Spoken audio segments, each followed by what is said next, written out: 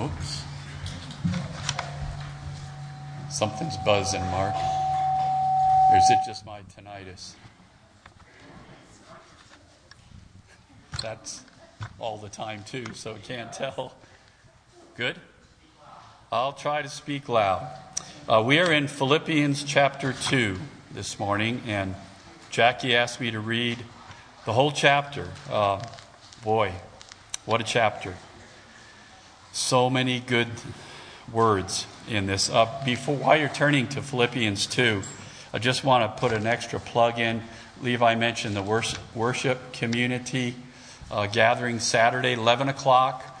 We're going to have Tyler's going to present a teaching that he got when he went to the worship conference last, when was that? Last fall, I think. And so there'll be some teaching, and then we're going to have a lunch. Just the usual ribeye steak and garlic mashed potatoes and cheesecake and just the normal stuff. And by the way, the worship community involves everything they're doing back there. Mark and Stephanie on the doing the slides and the sound, as well as musicians and singers. So if you have any inclination whatsoever to get involved or desire to be a part, there's lots of opportunities and a lot of need for this very important ministry. So come and join us Saturday. Chapter 2. So if there is any encouragement in Christ, any comfort from love, any participation in the Spirit, any affection and sympathy, complete my joy by being of the same mind, having the same love, being in full accord and of one mind. Do nothing from rivalry or conceit, but in humility count others more significant than yourselves. Let each of you look not only to his own interests, but also to the interests of others. Have this mind among yourselves, which is yours in Christ Jesus, who though he was in the form of God, did not count equality with God a thing to be grasped, but made himself nothing, taking the form of a servant, being born in the likeness of men. And being found in human form, he humbled himself by becoming obedient to the point of death, even death on a cross. Therefore, God has highly exalted him and bestowed on him the name that is above every name, so that at the name of Jesus every knee should bow in heaven and on earth and under the earth, and every tongue confess that Jesus Christ is Lord, to the glory of God the Father. Therefore, my beloved, as you have always obeyed, so now, not only as in my presence, but much more in my absence. Work out your own salvation with fear and trembling, for it is God who works in you both to will and to work for his good pleasure. Do all things without grumbling or questioning, that you may be blameless and innocent children of God, without blemish in the midst of a crooked and twisted generation, among whom you shine as lights in the world, holding fast to the word of life, so that in the day of Christ I may be proud that I did not run in vain or labor in vain.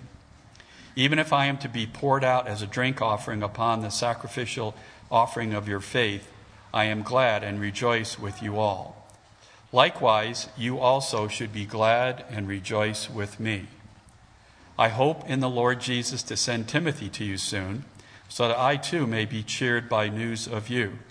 For I have no one like him who will be genuinely concerned for your welfare. For they all seek their own interests, not those of Jesus Christ. But you know Timothy's proven worth, how as a son with a father he has served with me in the gospel. I hope therefore to send him just as soon as I see how it will go with me. And I trust in the Lord that shortly I myself will come also. I have thought it necessary to send you to Epaphroditus, my brother and fellow worker and fellow soldier, and your messenger and minister to my need. For he has been longing for you all and has been distressed because you heard that he was ill. Indeed, he was ill near death, But God had mercy on him, and not only on him, but on me also, lest I should have sorrow upon sorrow. I am the more eager to send him, therefore, that you may rejoice at seeing him again, and that I may be less anxious. So receive him in the Lord with all joy and honor such men, for he nearly died for the work of Christ, risking his life to complete what was lacking in your service to me. Let's pray.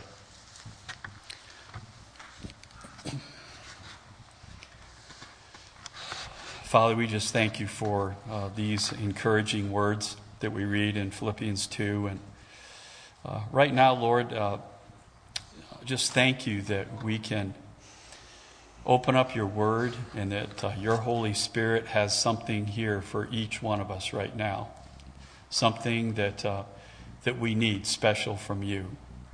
Lord, I pray that your word would be anointed as it goes out, that it would fall on hearts that are soft and tender and desiring to be more like you. Pray for your anointing on Jackie. Lord, I pray for your anointing on our ears as we hear your word, and that we could become more like you because of it. In Jesus' name, amen.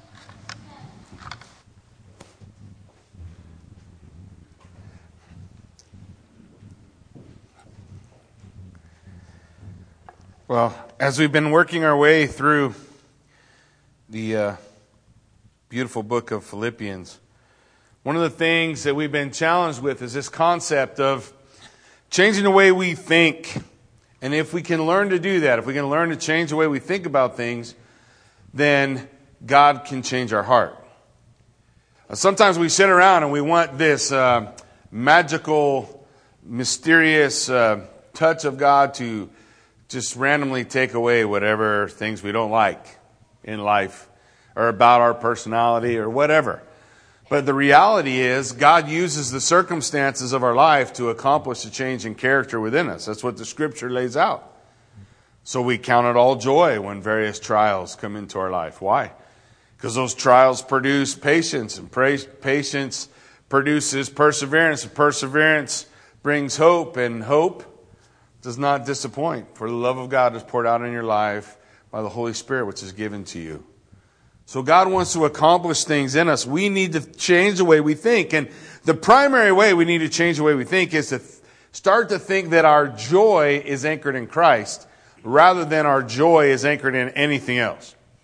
Our joy can't be in our marriage. Our joy can't be in our wealth. Our joy can't be in our job. Our joy can't be in all those other things, because all those things can change. Our joy needs to be in Christ. And if our joy is in Christ, we won't look for it somewhere else. Does that mean we can't have joy in our marriage? Sure.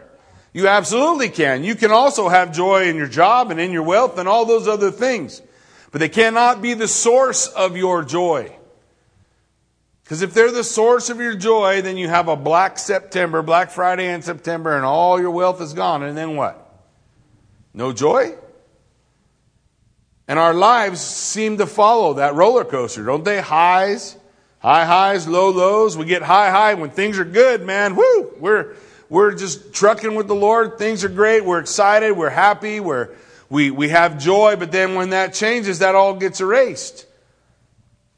And Paul wants us to understand that doesn't have to get erased. If your joy is in Christ, Christ is always the same.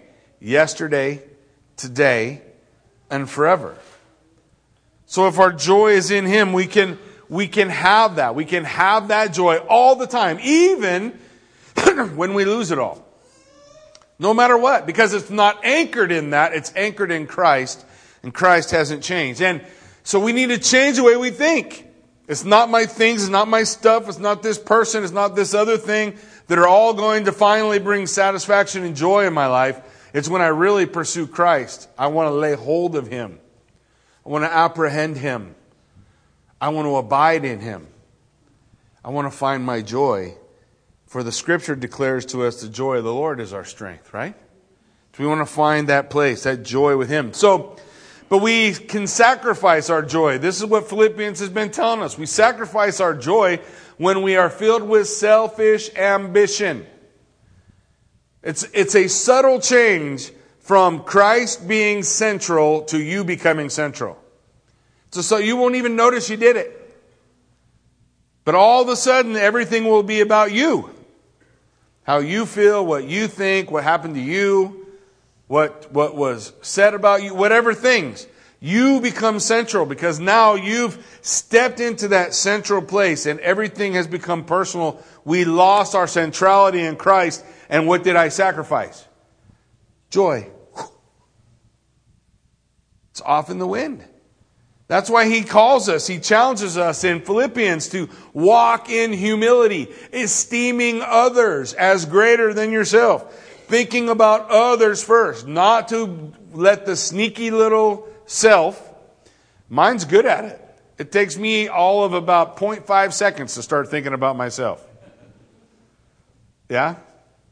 It doesn't take very long. So it's something that we have to change. I'm changing the way I think, right?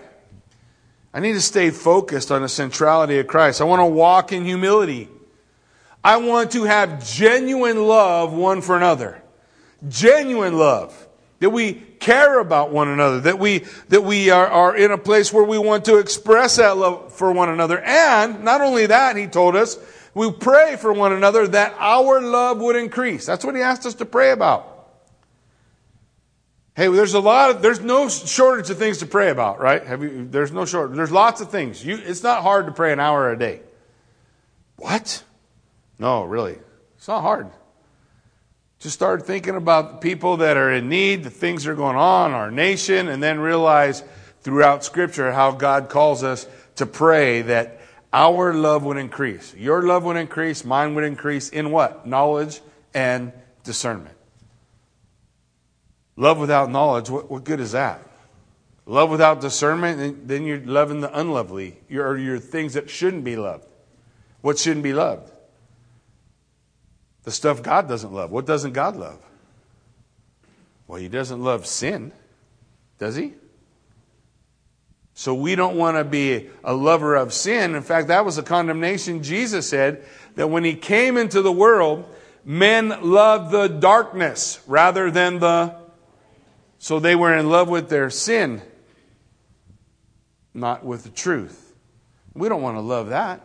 We want to love according to knowledge and discernment. We want to have our mind fixed on learning to be honestly caring for one another.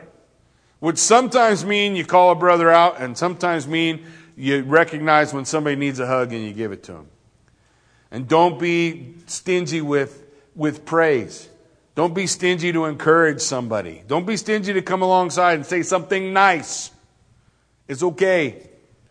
I'm preaching to myself, just so you know. I did this in the mirror before I came to church today. So I'm like, come on, Jackie, come on. Because I am, the personality that I have always sees the wrong first. I don't know. I think it's what do they call those? Generational curse. Grandpa gave it to Dad, gave it to me, maybe. I don't know. I blame it on them. So we had a funeral yesterday. It was funny. And it was very well planned out, very well laid out. And so we're going through, and I was supposed to sing Amazing Grace at a particular part. And I forgot. And so I skipped it. And I went on, and so eventually the first person who was willing to say, hey, you skipped a song, said, hey, you were supposed to sing Amazing Grace. And I go, oh, you're right. You're sure. I'm sorry. We'll sing that right now. It's my wife's fault.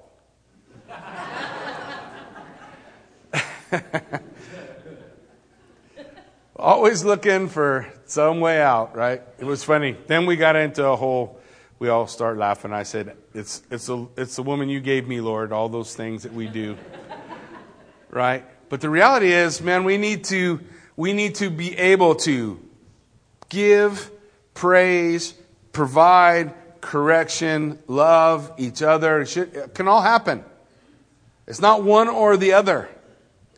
According to Philippians, we can have it all. And in the way that we do it, here's the changing of your mind part. The ultimate end for you has to be Jesus Christ. When Paul said, for me to live is Christ, but to die is gain. The die part is easy to say. Maybe it's harder to do. But let's go back to the first part. For me to live is Christ. Is that it for you? Is Christ it for you? Is that the to live?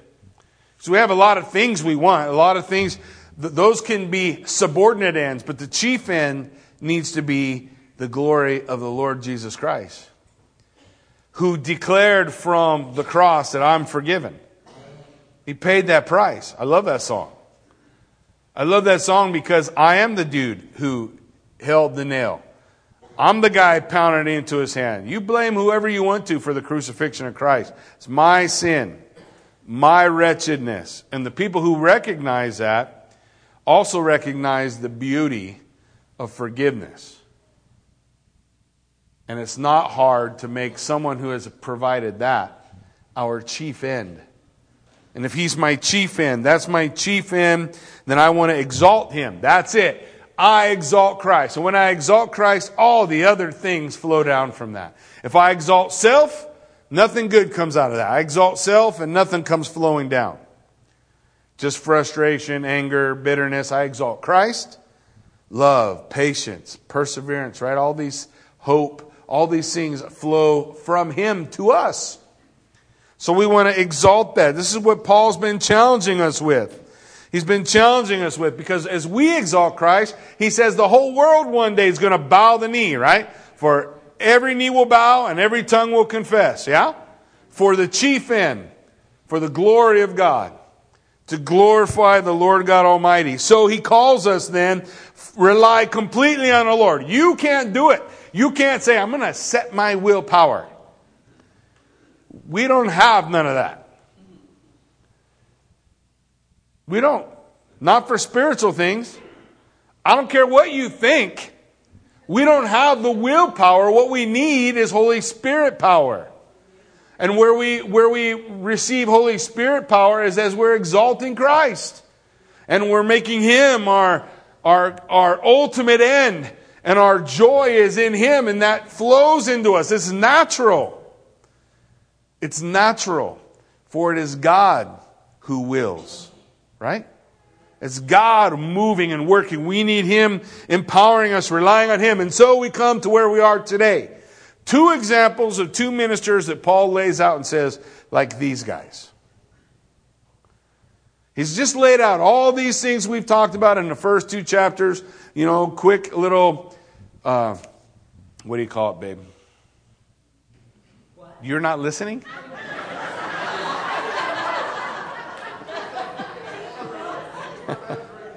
Put your phone away. I'm kidding.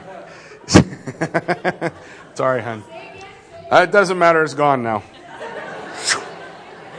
It flew away. It flew away. Anyways, we're looking at this and we're saying, okay, so give me an idea. He's going to give us some practical ideas we look at here in Philippians chapter 2 from 19 to 30. That's where we'll be focused today. So he gives us first, he talks about Timothy. Here's our example.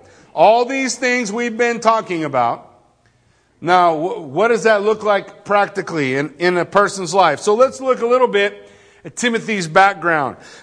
We meet Timothy in Acts 16. In Acts chapter 16, beginning at verse 1, it says, Paul came also to Derbe and Lystra. A disciple was there named Timothy, the son of a Jewish woman who was a believer, but his father was a Greek. Well, that means his dad did not believe. He was well spoken of by the brothers of Lystra and Iconium. Paul wanted Timothy to accompany him, and he took him and circumcised him because of the Jews who were in those places, for they all knew that his father was a Greek. So the idea, Paul says, he meets this guy on a missionary journey, young disciple, young guy. His mother's a Jew. That means he has a Jewish heritage, and in order that there wouldn't be a hindrance to him ministering to Jews as well as Gentiles, he has them circumcised and he brings them along with him. He brings them along. He wants Timothy there. One of the goals when we think about how is it that we're supposed to minister. So that's a fancy word that means serve. Okay? So when somebody says they're a minister, that just means I'm a servant. That's what the word means. Diakonos, someone who serves. How is it that we're supposed to serve? We should constantly be looking for someone to pour into. Not just me to you, but you to your neighbor, you to the person around you, you for someone that you can encourage, pour into, and lift up. We need to always be multiplying what God has shown us. And this is what Paul's doing. 1 Timothy 1:2, it says, to Timothy, my true child in the faith. So Paul's poured into Timothy so much, he almost feels like it's his natural son. But it's his spiritual son. This young man growing up right before Paul in the ministry, which simply means the willingness to serve Jesus Christ. See, we're all in the ministry. Either we're all here to serve Jesus Christ or we're not. But if you're not here to serve Jesus Christ, then who are you serving? We just said we're supposed to exalt Him. What's one of the ways we exalt Christ? Lift Him up. We serve Him. Well, how can I serve Christ? I don't know how to serve Christ. I don't work at the church. That's not a requirement. You serve Christ when you're a husband who loves his wife. You serve Christ when you're a father who raises his children, a mother who's a part of the family, helping out, doing the things like a Proverbs 31 woman. Everybody gets all uptight. So don't get up. I'm going to give you one thing not to get uptight about. Send me the email later. A woman can stay home and take care of her kids, or a woman can go to work. Read Proverbs 31. The woman in Proverbs 31 considers a field, buys it. She's conducting business. And she's still mom. Or you can stay home. There's no problem. Zero problem. Either way. If you're what? Exalting Christ. Love your family. Exalt Him wherever we go. We got to stop. In a body of Christ, we get all these little divisions where we start shooting at each other. Oh, you work. I'm a stay-at-home mom. Why you got to do that? Just encourage each other. One way or the other. It doesn't make any difference.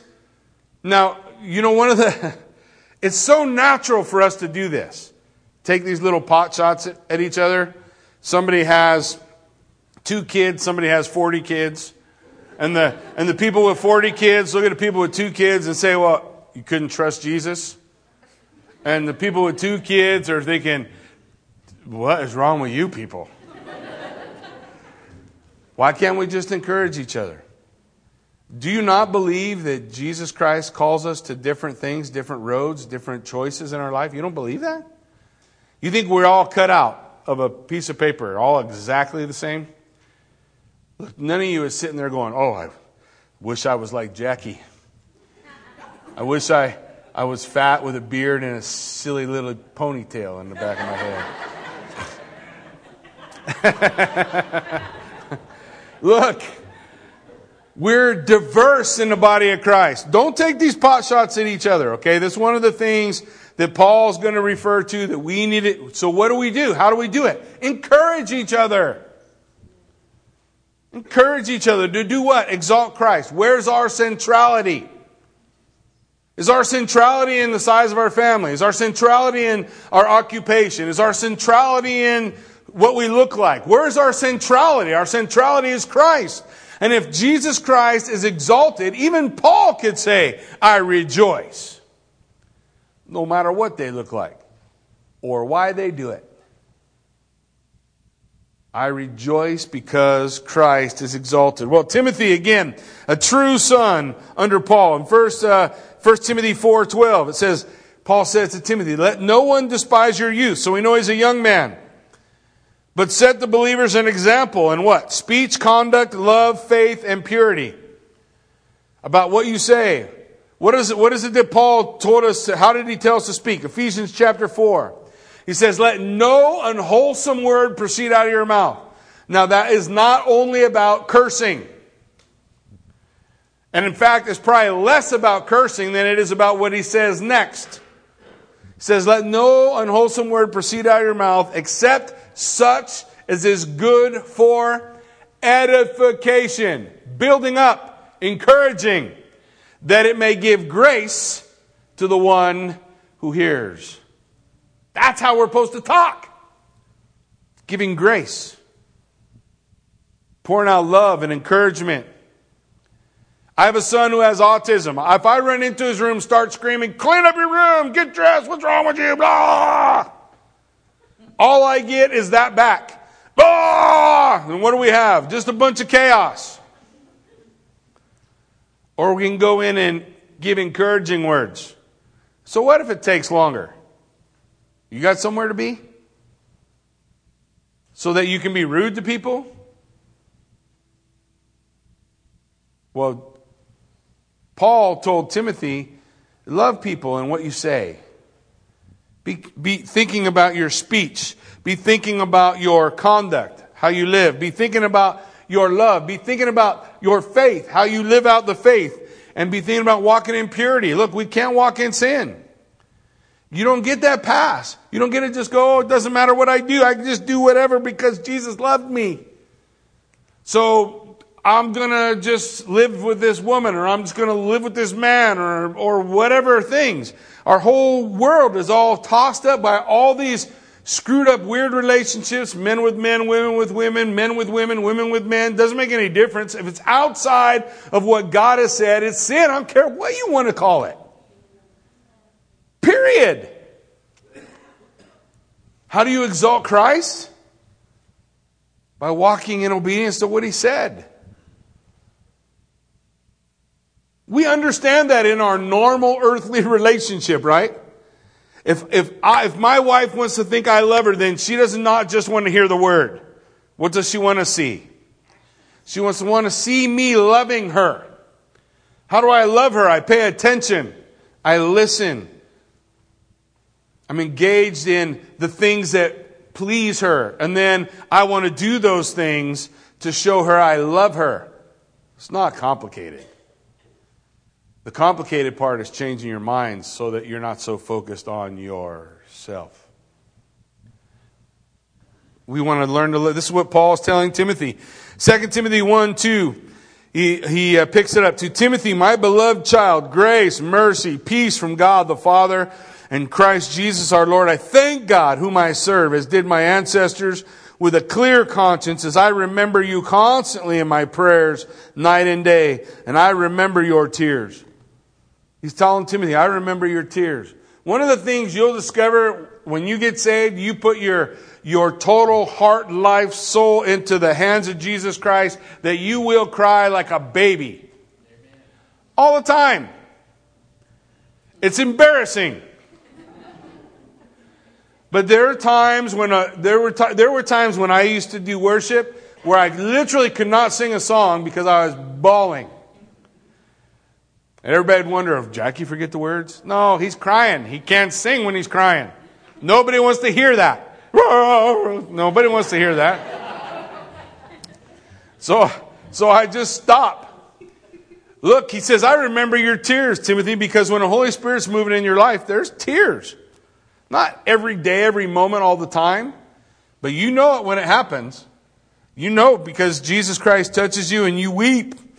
I long to see you, Paul says, that I may be filled with joy. So he rejoiced over his relationship with Timothy. I'm reminded of your sincere faith, a faith that dwelled at first in your grandmother. So this was something passed on from mom and grandma to him. And now I am sure dwells in you as well. For this reason I remind you, fan into flame the gift of God which is in you through the laying on of my hands.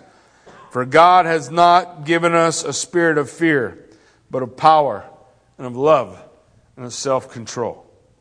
That's what God gives us. This is how we be these examples. So look, Philippians 2:19, I hope in the Lord Jesus to send Timothy to you soon so that I may be cheered by news of you. Paul wanted the Philippians to know, look, I can't be everywhere all the time. The Philippians wanted to see him, and Paul wanted to go, but he was in prison. So sometimes you just can't be where everybody wants you to be. Anybody else realize that? We can't always do what everyone wants us to do. There was a man that I was discipling out of jail, and he would call me every 2 days and need to get together, and we spent a lot of time together for probably 4 or 5 years. But I had to tell him, look, there's 300 other people in church who all want some time. And I can't spend all my time with you. I can't spend it all. So I can send you Timothy. That's why we raise people up. That's why we raise up Levi. That's why we raise up Jason. That's why we raise up other men and women within the body of Christ. Because one person cannot do it all. Paul couldn't. He said, I long to send for you Timothy. I want to send him. And that's the desire to send him was based on Paul's confidence in the Lord and what God had done in Timothy's life. So he's saying, man, Timothy, you can go. In Philippians 2, 23 and 24, talking about this same idea, Paul says, I hope, therefore, to send him just as soon as I see how it will go with me. He wants to know if he's getting his head lopped off or getting loose. He gets loose this time. This is not the time he loses his head. So he says, as soon as I find out what's going to happen with me, I'm going to send him. And I trust in the Lord that shortly I myself will come also. Paul's desire was to come. Paul's desire was to be able to be there as well. This is what James talked about in the book of James. What is that? When you make plans, recognize that it's God who wills and does. God is moving and working. And sometimes, occasionally, our plans butt up against His purposes. Have you ever had that happen? So what is it that James told us? He says, come now, you who say, today or tomorrow, we will go into such and such a town, spend a year there, trade, make profit, make some money. Yet you do not know what tomorrow will bring. What is your life? You're a mist that appears for a little time and vanishes. Instead, you ought to say, if the Lord wills, we will do this. If the Lord wills, we will do that. Paul does that all the time. Look, it's my desire to send Timothy. I know you need somebody to be there to help you, to encourage you. And I want to receive the joy when Timothy goes, and then I get word back about how things are going. But he says, in and through all of that, the purpose is God's. If the Lord wills. If the Lord wills. My wife has been working feverishly to put together a bunch of pictures from Belize so we could show you guys a little bit about the ministry in Belize and what was going on there. And today it was all done. And then she got this idea that was a little loud. So she was going to drop the volume. And when she went to drop the volume, the whole thing went, whew. Oh. So I said, guess God doesn't want us to show that. At least not right now. And it doesn't make no sense to get upset. Scream at Apple. It's probably a conspiracy. But no, what do we want? We just say, you know what? If the Lord wills, we'll get it together. If He don't and won't, we'll try. If it falls short, then we'll keep moving with what's in front of us. We'll keep moving with what's going on in front of us. So Paul wants the Philippians to receive the help that Timothy can give. He wants him to be able to work with them. Why? Why is it Timothy? Look at verse 20, Philippians 2. For I have no one like him. No one same-souled. That's the word in Greek, same-souled. No one like him. No one, he's the guy for this deal. He might not be the guy for the next deal. Later on, Paul's going to send Titus somewhere else. Why does he send Titus? Because now Titus is same-souled. He's the guy. He's the one. He's the one that the Lord has. But here is Timothy. I have no one like him, same-souled, who will be genuinely concerned for your welfare. See, this is an example of how we're supposed to be. Paul looks around and says, man, so-and-so has a need. Timothy, you're the guy because I know you genuinely care about their welfare. It's not about how it looks on your medal for your chest or whatever you think you're going to get. If you do anything, if you serve the Lord for medals, you are going to be sorely disappointed. No good deed will go. See, you guys know it. And we're the ones doing the punishing. I wish we'd stop. But a little bit of human nature in there, right? But he says to Timothy, it's not about whether he's going to get a medal. What's it about? He genuinely cares, right? He genuinely cares about their welfare. So he's like, man, I want to be there. So Paul says he's the guy.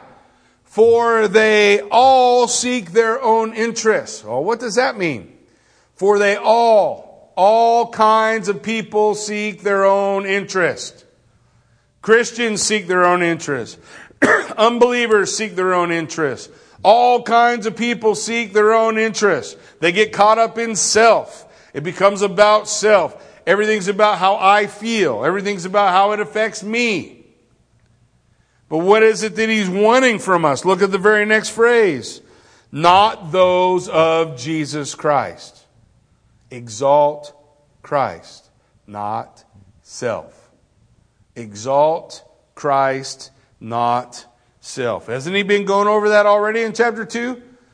No selfish ambition, but esteem others as greater than yourself. Don't worry about what's coming back to you. Worry about what you are giving to others. Because Galatians 6 is still true.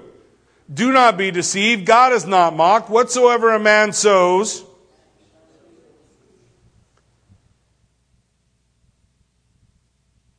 so instead of worrying about what you're harvesting, start worrying about what you're planting. Sow. Keep sowing. Keep sowing. And keep sowing. Because you will receive a harvest. That's what God's Word declares. You will receive a harvest. But His Word also declares to be patient. Like the farmer that gets paid once a year.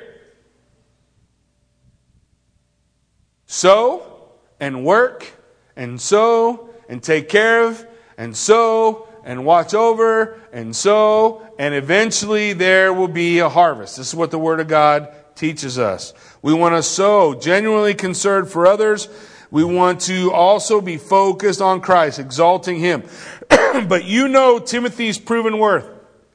So he's saying to the Philippians, you know Timothy, how a son with a father he has served me with the gospel.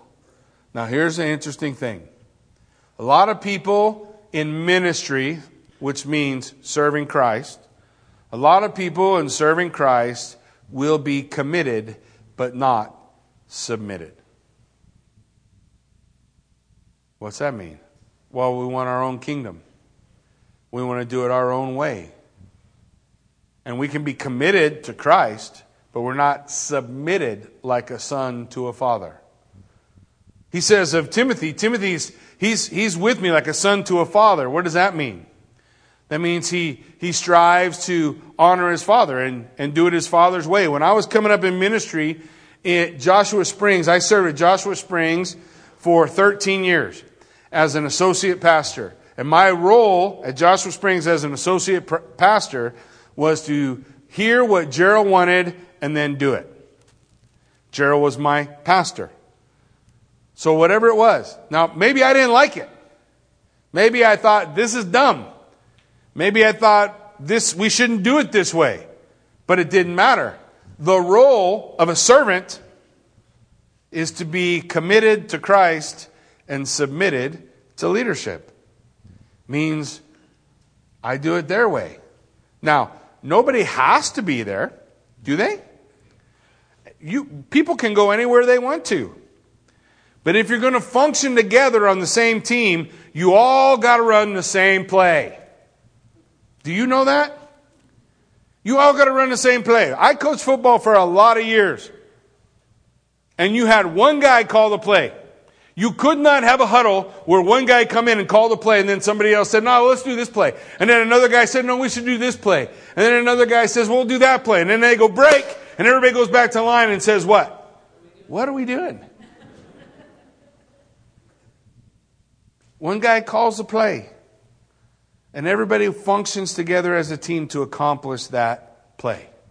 Whatever it is. And either you come and you go, you know what, I can get behind what's going on. I can get behind what wants to be done. And then you just throw your effort in and we all work together and we accomplish it. And if it's not your gig and it's not that, and you don't like that, don't cause a bunch of division. Find a team that you function with. There's no such thing as just one team. There's church down the way. They're part of this. They're part of us, body of Christ. They got a different guy calling the plays, but it's not better, and it's not worse. It's just different. So we don't take pot shots over there. They don't take pot shots over here. We're functioning, following one Savior, exalting Christ. That's our unity, right? Paul says of Timothy, what was the blessing of Timothy? Man, he is like a son to a father. He can function. Him and I make a good team. Because I can say, Timothy, go and do this, and I know Timothy will go do it. That's how a team functions. That's how it works. If you ever been on a championship team, that works beautifully. You ever been on a losing team? It doesn't work at all. I coached them all. But there's always somebody who thinks he knows different or better, and he's going to do his own thing. And it always disrupts the team. It always starts to break down and fall apart. So Kathy and I have this saying. We want people who are committed and submitted. I am not a tyrant. Trust me. Anybody who does anything with me in ministry, there's more freedom than you can even imagine. So we can, but we have, it just all has to go in one direction. Together. This is what Paul says. Timothy is the guy. Look at Timothy, man. He'll do these things. He'll follow these things like a father, like a son to a father, committed and submitted. So he says in 23, right? I therefore hope to send him as soon as I see how it will go for me. And I trust that the Lord, that shortly I myself will come also. So that's a picture of Timothy. That's how Timothy's walking what we've talked about in Philippians. Next we see Epaphroditus in verse 25. He says, I have thought it necessary to send to you Epaphroditus, my brother and fellow worker and fellow soldier. So Paul's calling all these things are synonymous with the idea of ministry. He is my brother. He is a fellow worker. Diakonos, servant, minister. He is a fellow soldier, walking with Christ, working our way through. And he is your messenger and minister to my need. So Epaphroditus had been sent from Philippi to minister to Paul while he was in jail, which usually meant, with the way they did jail, is you were in jail and they don't feed you. We don't do that here. You go to jail, you get 3 hots and a cot, right? A lot of baloney. You guys didn't know that? Don't act like y'all ain't never been in jail. Lots of baloney. Anyways, you get 3 hots and a cot, and so, but in those days they didn't do that. So if you wanted to be fed, people had to come bring food. If you wanted to be clothed, people had to come bring clothes. Or you would just stand around naked. There's some countries still like that. That you get put into prison, there's no meal coming unless your family brings food. So here the Philippi is sending people to Paul. And the person they sent was Epaphroditus. For he has been longing for you, in verse 26. He has been longing for you all and has been distressed because you heard that he was ill. So Epaphroditus goes to Paul. Now let me tell you, I just want you to kind of think of what the world was like then. Put your head in what's going on. Philippi, they are in Philippi bringing Christians into the arena and having them fight with gladiators. I've been in the arena in Philippi. I stood in the place where their blood was spilt. And so this was a common practice. There was a lot of struggling going on. So the church was, in large part, underground, functioning underground. So whether or not you were a Christian and wanting to let everybody know you were a Christian was a tender subject, right? Because if the wrong person finds out, you could end up in the arena facing some gladiator. Of course, they don't give you a sword, and if they did, you probably wouldn't be very good with it. But the gladiator is. So now you have a church in Philippi giving a gift to send it to Paul. You don't think the Roman soldiers are looking at who's coming to see Paul? Paul, this is a guy who's getting this whole church thing kicked off. You don't think their name's going on a list? Who came to see him? Epaphroditus. We know he's a Christian. Timothy. We know he's a Christian. So it was a big deal to go take something into prison where Paul was and visit him. So Epaphroditus goes. And while he's there, he gets sick. He gets ill. Look what the scripture says. Indeed, he was ill near to death. So he got sick and almost died. Just to bear witness, let everyone know that he's a believer in Jesus Christ by bringing food and clothing and probably writing materials to Paul while he's in prison. That was his service. It doesn't say he preached along the way or did anything. What he did was exalt Christ by serving a brother that was in need. He exalted Christ by serving a brother who is in need. And his reward was he almost died. He's sick, near unto death. But God had mercy on him, and not only on him, but me also, lest I should have sorrow upon sorrow. Paul doesn't want anybody to die to come bring him food, does he? No, because he cares about Epaphroditus the same way Epaphroditus cares about him. Even though they probably never met until he got there with food. But he said, that's my brother. I love my brother. And so I'm going to bring him food. And so he gets sick and he almost dies. And you have Paul praying for him and God ultimately healing him. He doesn't die. And so Paul says in verse 28, so I am more eager to send him therefore. I want him to come home. I want to send Epaphroditus that you may rejoice at seeing him again. What does he want them to do? He wants them to rejoice. What are you supposed to do when you see a brother? What are you supposed to do when you see a sister? Don't go to the store, look down the aisle and go, oh no. Oh, look who it is. Oh, I hope they don't see me. Change the way you think. And God will change your heart. He says, rejoice when you see Epaphroditus.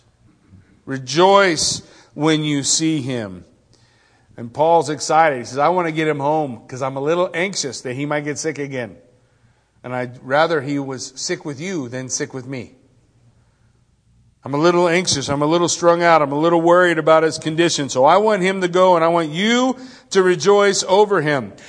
So he says in verse 29, so receive him in the Lord with all joy.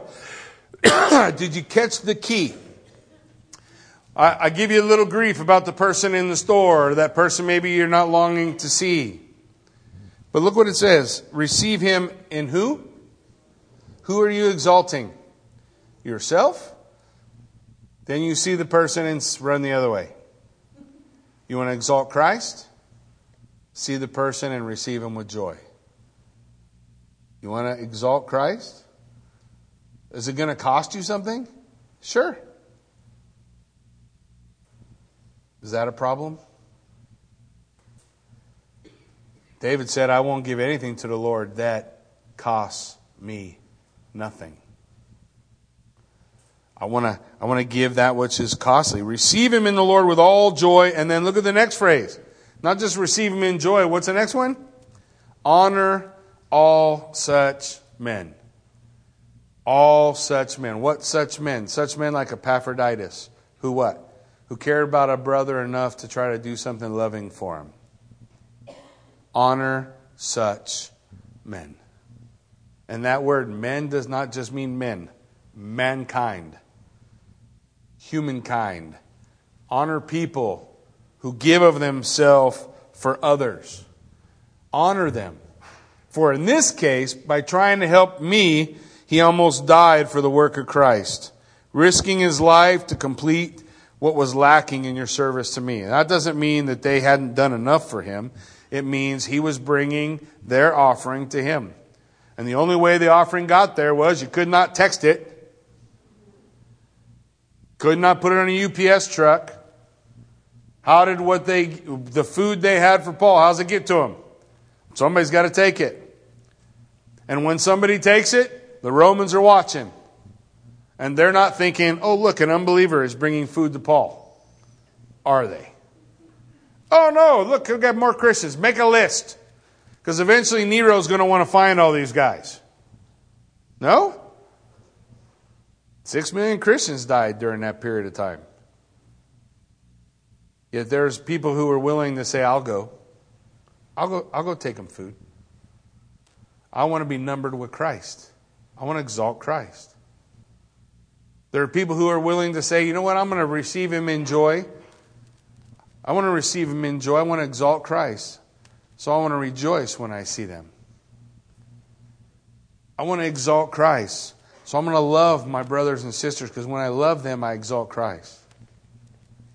When I genuinely care about my brothers and sisters in Christ, I'm exalting Christ. Look, this is not hard.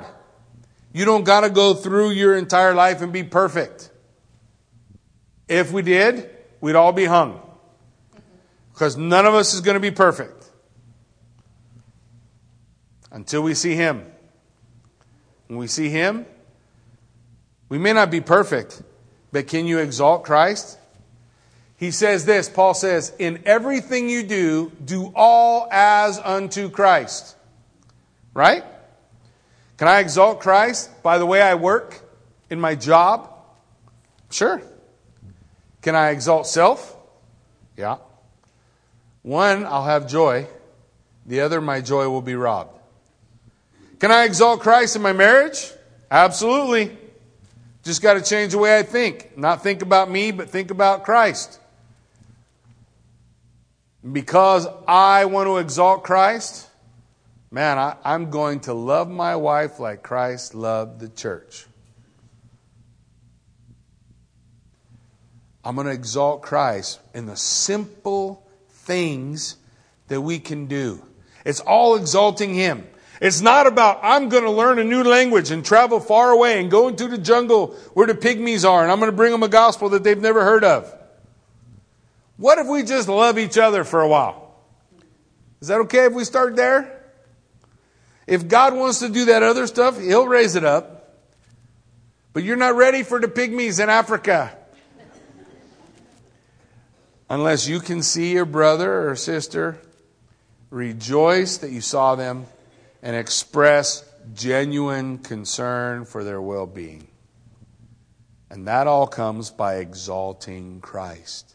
Not me, exalting him. And this is what Philippians is trying to teach. It's trying to teach us how to have joy. You want to have joy? Exalt Christ. You want to be able to rejoice? Exalt Christ. You want to see God move in your life in incredible ways? Exalt Christ. Take self off the throne. Keep Jesus there. He's better at it. No, I can testify. Every time I run my life, I ruin it. I mess it up. But if I exalt him, and look, can any of us go backwards? Can you go backwards? You might be able to walk backwards. Can you go backwards in time? Can you change what you did yesterday? 10 years ago, a year ago? I can't change none of that. What can I do? Paul said, not that I have already attained or am already perfected, but this one thing I do, I forget the things that are behind me that I can't do nothing about. Right? And I press on. I move forward and do now the things I know to do. Exalt Christ. Paul says, I keep my eyes on him and I walk for the prize of the upward call in Christ Jesus my Lord. I'm walking to Jesus. I can't fix my choice yesterday, but I can fix the one I'm going to make in 10 minutes. I can exalt Christ. Amen? Why don't you stand with me? Let's pray. Father God, we lift this time to you. Lord Jesus, we thank you that we can study your word. We thank you for these first 2 chapters, working our way through Philippians, God. And I pray, Lord, that this very practical book will get down into us. Change the way I think. Because me is so easy and others is so hard. So God, I want to change the way I think. I want to exalt you. And your word declares that if I exalt you, then you begin to change me. You pour out your love in me. You pour out your energies in me. I'm able to love my neighbor and love my brothers and sisters and love my wife, all because you, Lord Jesus, pour your love in me.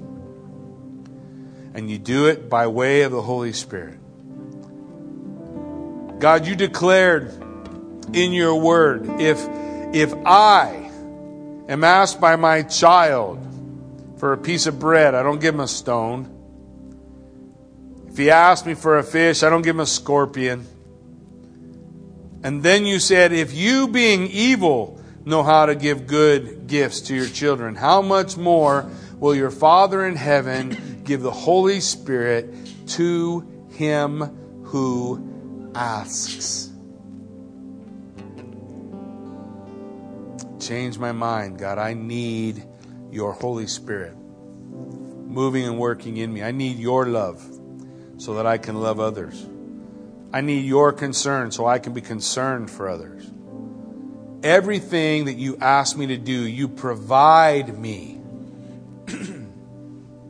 So God, help me set aside my will, my desire, me altogether. Help me exalt you. Make it about you, Lord. Let me lift your name on high. Because God, I want you to be exalted, not me. Who am I? I am a worm and no man. But you, Lord, are to be exalted. Your name is the name by which all must be saved, for there is no name under heaven by which men must be saved, but by the name Jesus the Christ. You are our salvation. You are my justification. You are my sanctification. You are my glorification. You are it. You're everything. So may I focus my eyes on you. May we focus our eyes on you and truly love one another. And look for opportunities to bestow a good, kind word. Look for opportunities. And if our harvest has been bitter, then God's word would say, sow more. Do not grow weary in doing good, for you will reap a harvest in time. So, anyway, Lord God, I just pray that you would minister to us. Lord, help us be the men and women you're asking us to be, so that when we go to a world that doesn't know you, or we go to someone who does, that we have a right word in season and out, so that you be glorified. God, as we close out this service with one final worship song, and as elders and prayer counselors are available, Lord, I pray anyone here who needs prayer would come forward and have a brother or sister pray for them. That's what we do for one another. We're family. So God, I pray, be glorified in this place. In Jesus' name, amen.